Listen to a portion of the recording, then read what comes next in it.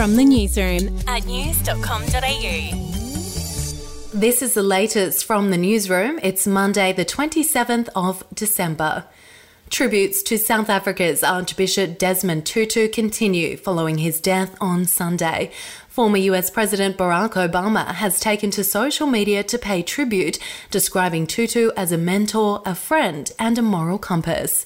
Family and friends have gathered at his former residence, while South Africans stopped by Cape Town's St George's Cathedral on Sunday to pay their respects. A hospital has apologised after 400 COVID cases were wrongly sent a text telling them they were negative when they actually returned a positive result. St Vincent's Hospital in Sydney released the statement saying the mistake was believed to have been caused by human error. And in South Australia, Premier Stephen Marshall has announced new COVID restrictions to stop Omicron cases rising into the thousands. Density limits for gyms and dining would be reduced, with the Premier saying they needed to take decisive action. If we're not careful, we're going to have two consequences of Omicron. Number one, it will overwhelm our health system in Australia. Number two, it will seriously undermine our workforce's ability to respond to this Omicron outbreak right around the country. To sport, Formula One Chief Executive Bernie Ecclestone believes Lewis Hamilton will quit the sport before the 2022 season. Speculation has been rife about Hamilton's future after he was beaten to the World Championship for the first time since 2016. We'll be back in a moment. Hey, I'm Felicity Harley and I host Healthyish, where we chat to experts, influencers and people in the know from around the globe to arm you with the knowledge to make healthier decisions for your mind, body and soul. I think if we're going to be focusing on health, like sleep is probably the biggest component of that. I think sleep is the cornerstone. Like choose the harder option, because I've never woken up and gone, I regret that run that I went at 4 a.m. I've never done that. Search for Healthyish and Extra Healthyish wherever you get your podcasts.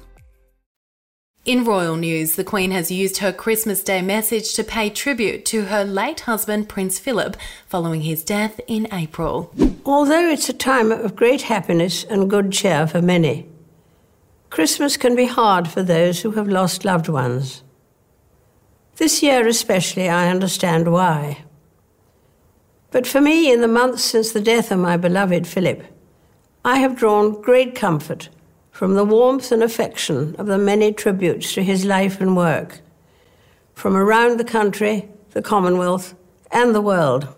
And Sex and the City reboot star Sarah Ramirez has revealed they grew up completely obsessed with Sarah Jessica Parker. Ramirez was beyond elated and thrilled to be cast as Chi, a non-binary bisexual podcaster and stand-up comedian, on And Just Like That, which is available now on Binge. That's the latest from the newsroom. We'll be back with another update soon. Follow or subscribe to From the Newsroom wherever you get your podcasts.